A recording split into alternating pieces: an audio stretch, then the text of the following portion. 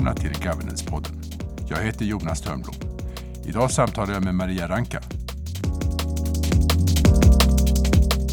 Maria har en examen i bland annat statskunskap vid Uppsala universitet och hon har också studerat på Stanford Graduate School of Business. Maria var vd för tankesmedjan Timbro innan hon blev vd för Stockholms handelskammare där hon slutade 2018 och numera är hon vd för PR-företaget Brunswick i Stockholm. Och Maria ingår också i Swedish School of Governance Advisory Board.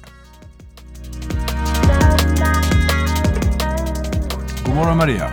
God morgon. Mycket välkommen till Governance-podden. Tack så mycket. Jätteskoj att du är här. Jag har ju beskrivit inledningsvis att du har en examen i statskunskap. Du har också jobbat som vd för både Timbro och Stockholms handelskammare. Och det är ju en fantastisk bakgrund för det här projektet Stockholm School of Governance som du har varit med i vår advisory board i drygt ett halvår. Det är ett väldigt spännande projekt och en sak som gör det tycker jag extra spännande utöver det ganska självklara faktum att om man tittar på vilka typ av utbildningar som finns i Sverige så är det här en blank fläck på kartan. Men utöver det så om man tänker på det enorma omvandlingstryck som vi ser både på offentliga verksamheter och också privata verksamheter och vad det ställer för krav på ledarskap framåt, så tror jag att tajmingen är bra för den här typen av projekt. Du har ju i dina tidigare roller har du arbetat mycket med samhällsdebatt och samhällsomvandling. Nu senast i Stockholms handelskammare, rollen som vd för Stockholms handelskammare. Och där har du också haft att göra med olika både politiska partier, olika institutioner för att då främja Stockholms utveckling, inte minst infrastrukturellt och så vidare. Då har du haft ett mycket erfarenhet av den här typen av samverkan över gränserna för att få projekt till stånd.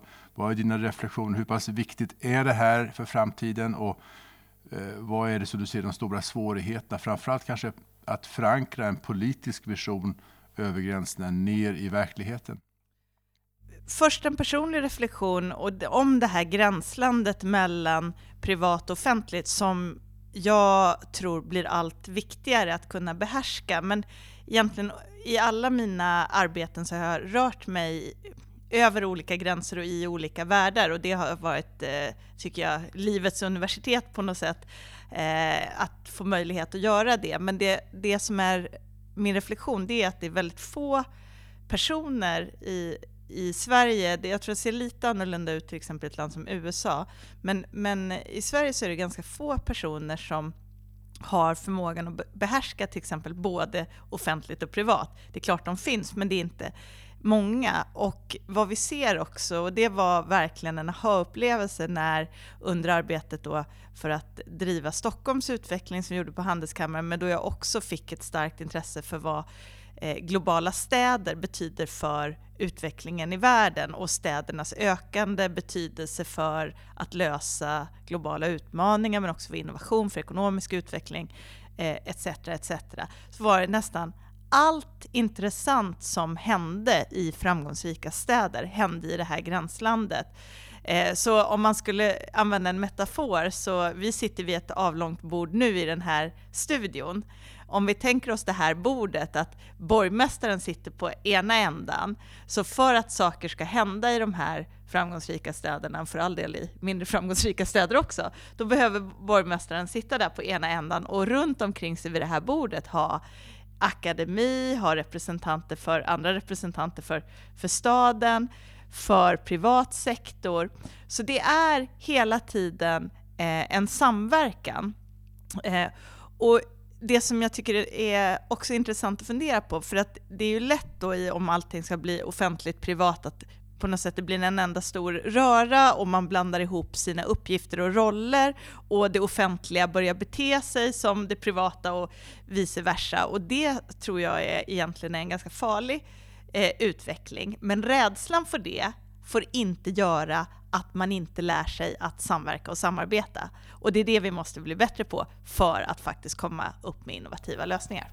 Alltså både kunna hålla våra roller och samtidigt vara öppna för att liksom samverka och ge och ta i ett utbyte. Och bygga sån kultur, och också om vi tänker på de individuella ledarna då i olika institutioner, att man både då får en trygghet i sin egen roll, men också lär sig hur man faktiskt ger och tar i den här typen av samverkan som får saker att hända. Och vad behöver vi där för någonting? Vad är det för typ av utbildning, ledarskapsförmågor, verktyg vi behöver för att kunna skapa det här kreativa och inspirerande samarbetet över gränser? Dels så tror jag ju att det behövs större förståelse. Alltså offentlig sektor och politik behöver ha större förståelse för andra sfärer. Må så vara akademi eller näringsliv eller vad det nu är. Och vice versa. Så att man måste på något sätt också förstå den andras värld. Och ibland utmana skillnader och ibland kanske acceptera att det just är olika förutsättningar. Jag menar, det är ju väldigt populärt att säga att allting går så långsamt i politiskt beslutsfattande, och det är ju sant, och jag är den första att skriva under på att det många gånger faktiskt bidrar till att försämra Sveriges och Europas konkurrenskraft, att vi så att säga inte är tillräckligt på det, vi är inte tillräckligt snabba, andra fattar beslut snabbare och får saker att hända snabbare. Å andra sidan så finns det ju också någonting positivt i den här inbyggda trögheten, att man inte kan göra revolution under en natt, att det finns kontrollmekanismer, och det så att säga, på något sätt så behöver du behöver ha en förståelse för det där för att också kunna utmana det och förstå när man kan bryta mot reglerna. Och det är väl de som säger det här att du måste lära dig hur man äter med kniv och gaffel och ha ett bra bordskick för att kunna förstå när det är okej att bryta mot reglerna. Och så tror jag att det är här också. Ja, och sen också att vissa processer tar tid. Förankringsprocesser tar tid. Och samtidigt om man tänker då för en governance-utbildning i framkant, en fråga som bör vara på agendan där är väl hur man med bibehållen rättssäkerhet och med respekt för västerländska demokratiska ideal och institutioner ändå kan vara innovativ och mer snabbfotad. Kan du nämna några bra exempel som du har imponerats av i Sverige eller internationellt på det här inom stadsutveckling? Ja, jag satt i Trafikverkets styrelse under 4 år och har ju, som du nämnde tidigare, också varit engagerad och intresserad av infrastrukturfrågor. Och generellt så tror jag att infrastruktur betyder mycket. Det är inte så att infrastruktur löser alla problem, men infrastruktur är otroligt viktigt. Och när jag säger infrastruktur så handlar det egentligen inte bara om vägar och broar och flygplatser, utan i vidare bemärkelse för samhällsutveckling. Men på infrastrukturområdet så tycker jag att jag kunde hitta exempel där man faktiskt kunde få det ibland, vilket är väldigt ovanligt, att gå snabbare.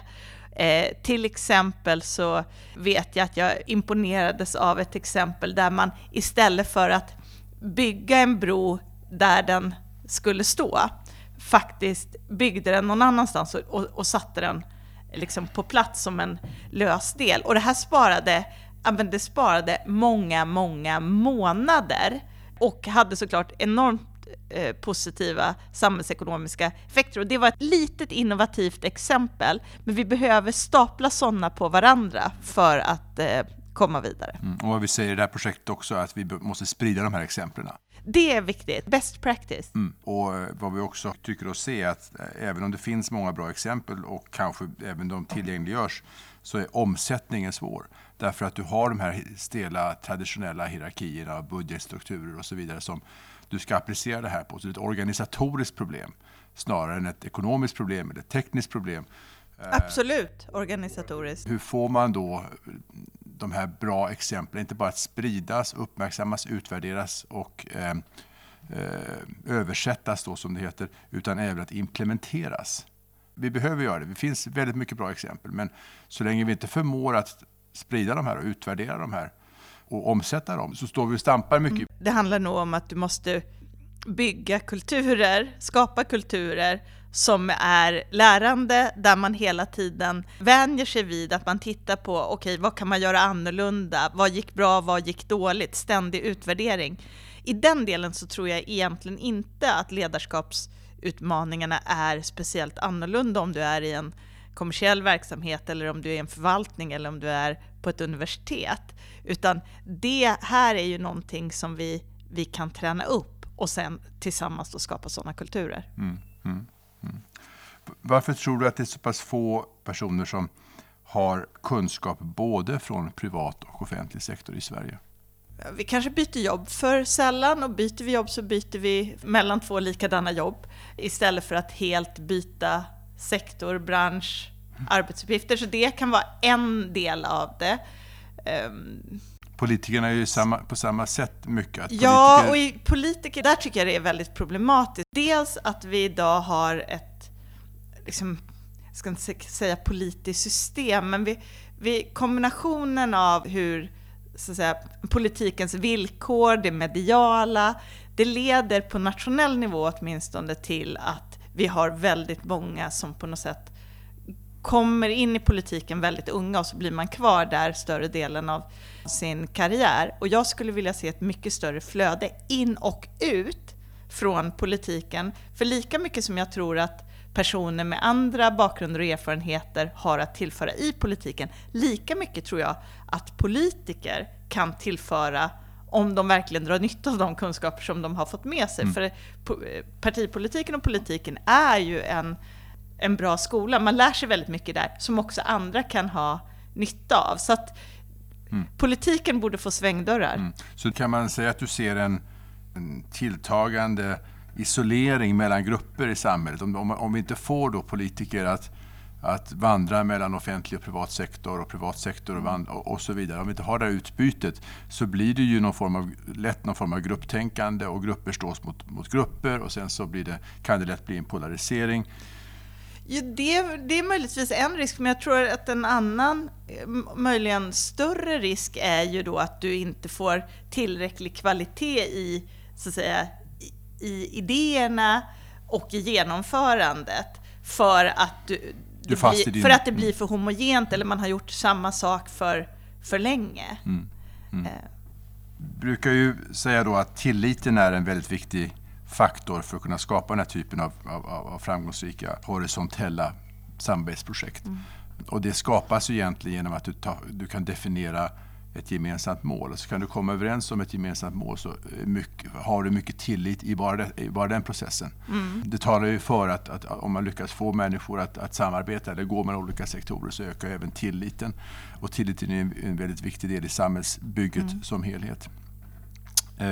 Så att jag tycker att den här frågan om utbildning av ledare för att främja samarbete över gränserna, inte bara inom det offentliga utan även inom det privata och inte minst politiken, är en väldigt viktig fråga för inte bara Sverige utan för egentligen hela världen. De utmaningar vi står inför som blir allt mer komplexa.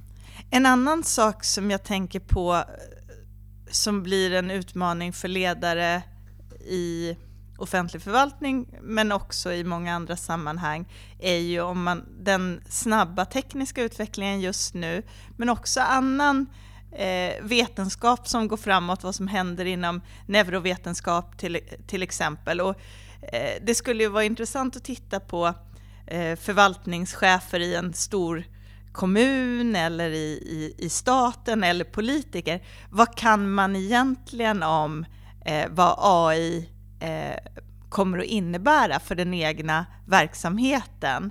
Vad vet man om den senaste hjärnforskningen? Och vad drar man för slutsatser av det?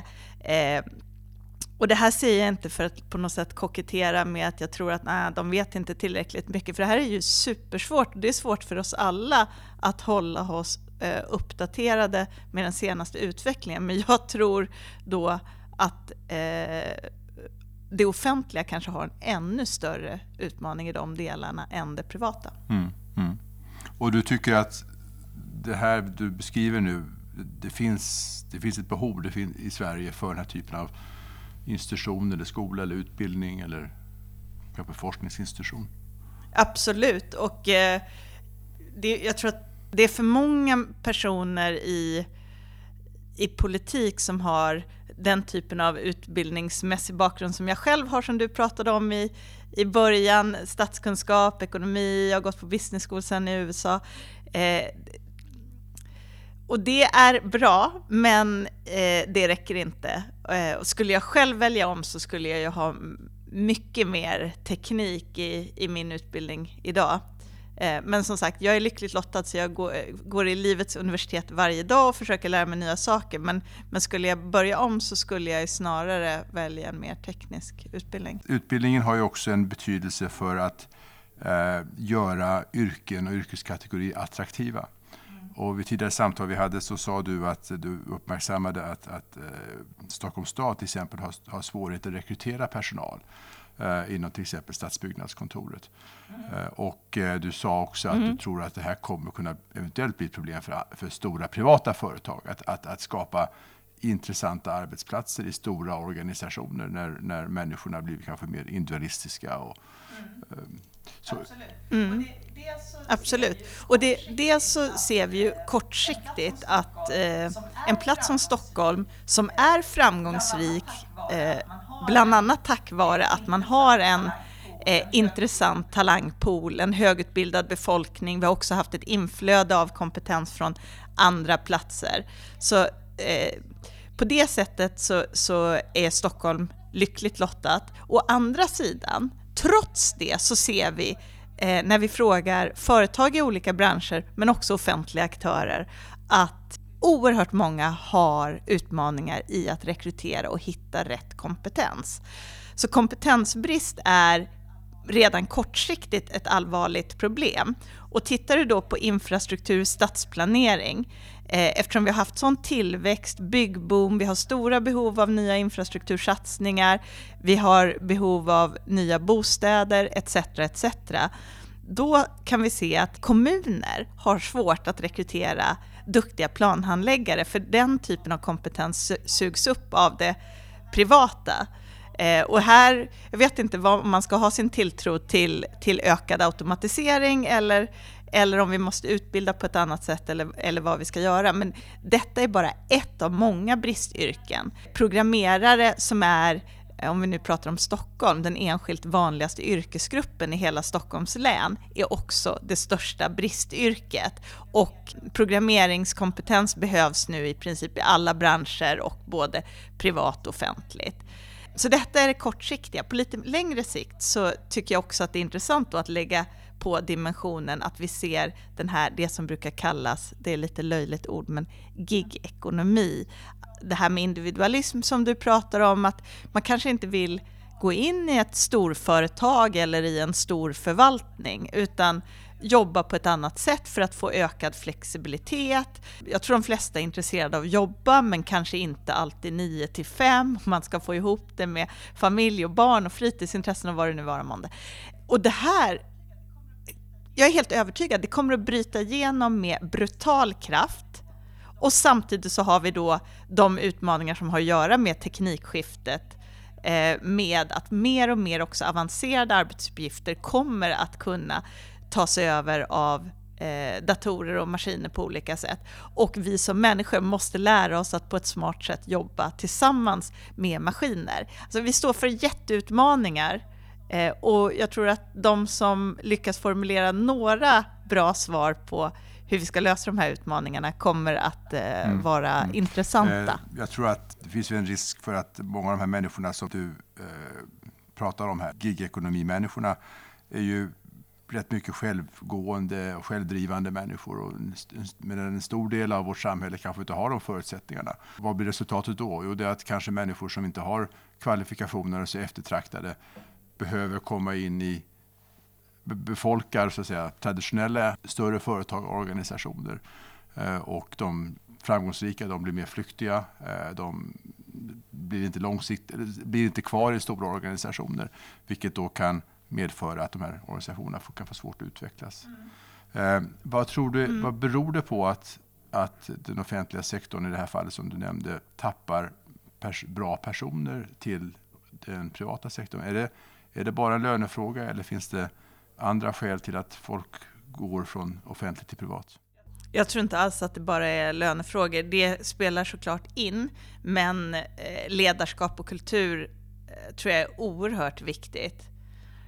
Jag har på senare år satt mig in lite mer i sjukvården, och det, jag menar, där är ju de här utmaningarna otroligt stora och de är tydliga. Där är ofta den här bristen på flexibilitet, dåligt ledarskap, det är så brutalt tydligt. Det finns lysande undantag, men den stora bilden är något annat. Och jag känner själv personer som har utbildat sig till sjuksköterskor, barnmorskor, som har lämnat yrket. Jätteduktiga personer som jag tror skulle ha passat i de här yrkena, men som har lämnat det för helt andra saker nästan direkt på grund av att de inte står ut i de här organisationerna. Vad ska vi göra? Receptet verkar vara hos politiker att du ska utbilda ännu mer poliser, ännu mer sjuksköterskor och så vidare. Det är inte det som är lösningen på problemen. Du kommer säkert att behöva anpassa antalet utbildningsplatser till vissa yrken. Men du måste nog förstå att det här problemet har att göra just med organisation, ledarskap, ibland med ersättningar. Och om man inte tar sig an det rotproblemet, då spelar det ju ingen roll hur många man utbildar. För då kommer det bara fortsätta att läcka ur den här hinken där man häller i alla de här nya. Jag läste nyligen en rapport från Amerika där man undersökt tillfredsställelsen med sitt arbete, och där var det ungefär 50% av de tillfrågade som inte upplevde att de utförde något meningsfullt arbete. Jag tror i Sverige var det 40%, en annan studie jag läste om. Det är jättehöga siffror. Men det är ingen skillnad mellan det privata och det offentliga. Det är snarare i USA så att det offentliga har lite bättre arbetstillfredsställelse än det offentliga. Och samtidigt är det ju en mer komplicerad miljö, det offentliga, därför att du har ju ett leveranskrav då, både kvalitet och ekonomi och så vidare. Sen har du också en politisk exponering, framförallt för cheferna i den offentlig sektor, som inte du har på samma sätt i den privata riktigt. Och du kan inte heller välja bort på samma sätt. I den privata kan du säga att det här ska vi inte hålla på med, så lämnar man. Och det var ju också kritiken mot de här friskolorna som lämnade sina skolor för att de inte tyckte det var lönsamt eller vad det var för skäl. Men det offentliga måste ju leverera oavsett förutsättningarna, så att säga. Så det är en annan chefssituation i det offentliga. Så är det ju i teorin, och jag håller med om beskrivningen om så att säga, chefssituationen, ledarskapsutmaningen. Men just den här föreställningen att det offentliga levererar i vått och torrt och måste göra det. Måste rent teoretiskt. Men igen, kolla på sjukvården, kolla på det här som jag tycker är liksom totalt haveri. Det är slöseri med pengar, människor är sjuka och lider i onödan, personalen mår dåligt. Vad är det för leveranser? Nej, jag håller med. Det finns ett stort behov av förbättringar. Maria, från ett internationellt perspektiv så har du har ju drivit Stockholmsbilden och främjat Stockholm i din roll som vd för Handelskammaren. Hur placerar du den här typen av utbildning? Alltså hur ser du på relevansen för andra länder för det här, att det ska ligga i Stockholm, att det ska ligga i Sverige? Du har ett erfarenhet från Stanford också som är väldigt framgångsrikt, bland annat på de här områdena som vi hörde Karin Markides berätta om senast. Vad är relevansen för Stockholm för den här typen av utbildning? Det är väl alltid en risk att man blir lite hemmablind och hemmakär, och vi svenskar har en tendens till att ibland blåsa upp oss själva lite väl mycket. Jag vill nog ändå säga att jag tror att Sverige har ett gott rykte i världen vad gäller både ledarskap generellt, att vi är anses lite annorlunda, icke-hierarkiska, ganska direkta, vi krånglar inte till saker, som jag tror är en bra sak att bygga på i de här sammanhangen. Och sen också att vi har relativt lite korruption. Igen, man måste vara självkritisk. Vi är inte korruptionsbefriade, men om vi jämför internationellt så ligger vi ändå långt framme. Det finns en hyfsad medvetenhet om de frågorna. jämställdhet mellan kvinnor och män.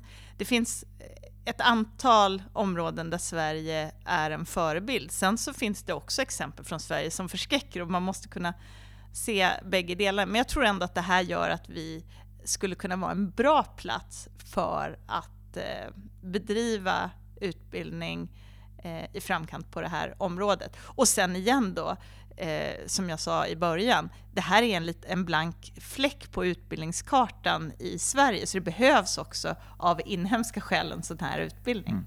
Och jag tror även de mindre framgångsrika exemplen internationellt i Sverige, till exempel integration och så vidare, utgör också en bas för en relevans för en sån här utbildning. För lyckas vi genom olika typer av utbildningsprogram visa på att vi kan förbättra de här bitarna där vi inte är så bra kanske som vi skulle önska, så är det ju väldigt intressant. Det är en god poäng.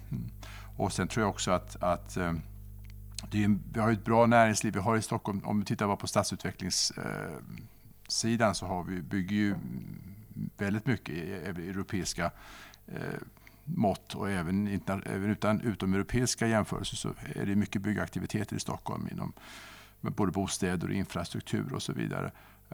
Och vi har bra exempel och vi behöver utveckla dem ännu mer, och vi genom att skapa även en utbildningsinstitution som kanske kan fokusera på den här typen av frågor, tvärsektoriell samverkan för större infrastrukturprojekt eller bostadsbyggnadsprojekt, så kan vi också skapa även exportmarknad för lösningar som kanske inte fungerar idag, eller vi kan få avsättning för idag därför att mottagningen fungerar inte. Det finns inte den typen av organisatoriska förutsättningar i andra länder som vi skulle kunna bidra med genom en utbildning.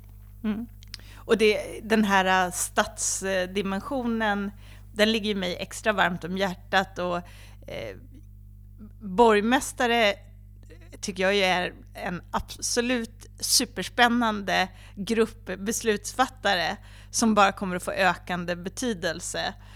Och kan vi också utbilda utbilda borgmästare, eller i alla fall utbilda för städer och de förvaltningar som städer har för att just kunna driva stadsutveckling, infrastruktur och de frågor som är på städernas bord, då är ju det toppen. Nu vet jag vilket perfekta jobbet för dig i framtiden blir, Maria. Finansborgarråd i Stockholm.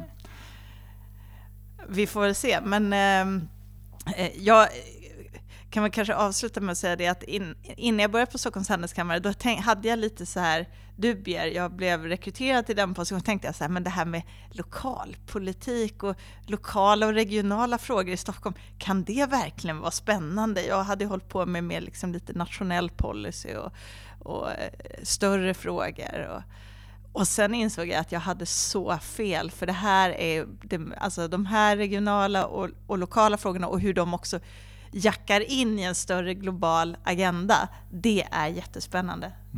Och det är många politiker som säger det, lokalpolitiker säger att det är betydligt mer hands-on och praktiskt genomförbart att vara lokalpolitiker än nationell politiker, rikspolitiker. Så det ser jag fram emot, den möjliga karriärsteget för dig. Stort tack för din medverkan idag, Maria. Mycket intressant. Tack själv. Tack. Hej. Tack för att ni lyssnat på Governance-podden. Nu håller projektet på att löpa mot sitt slut. Under april månad kommer vi att publicera förstudien på vår webbsida, och vi håller även på att uppdatera webbsidan med annan information. Så har ni synpunkter och tankar på hur vi ska utveckla det här i framtiden, så besök gärna www.skologgovernance.se och använd tyck till-knappen. Vi hörs!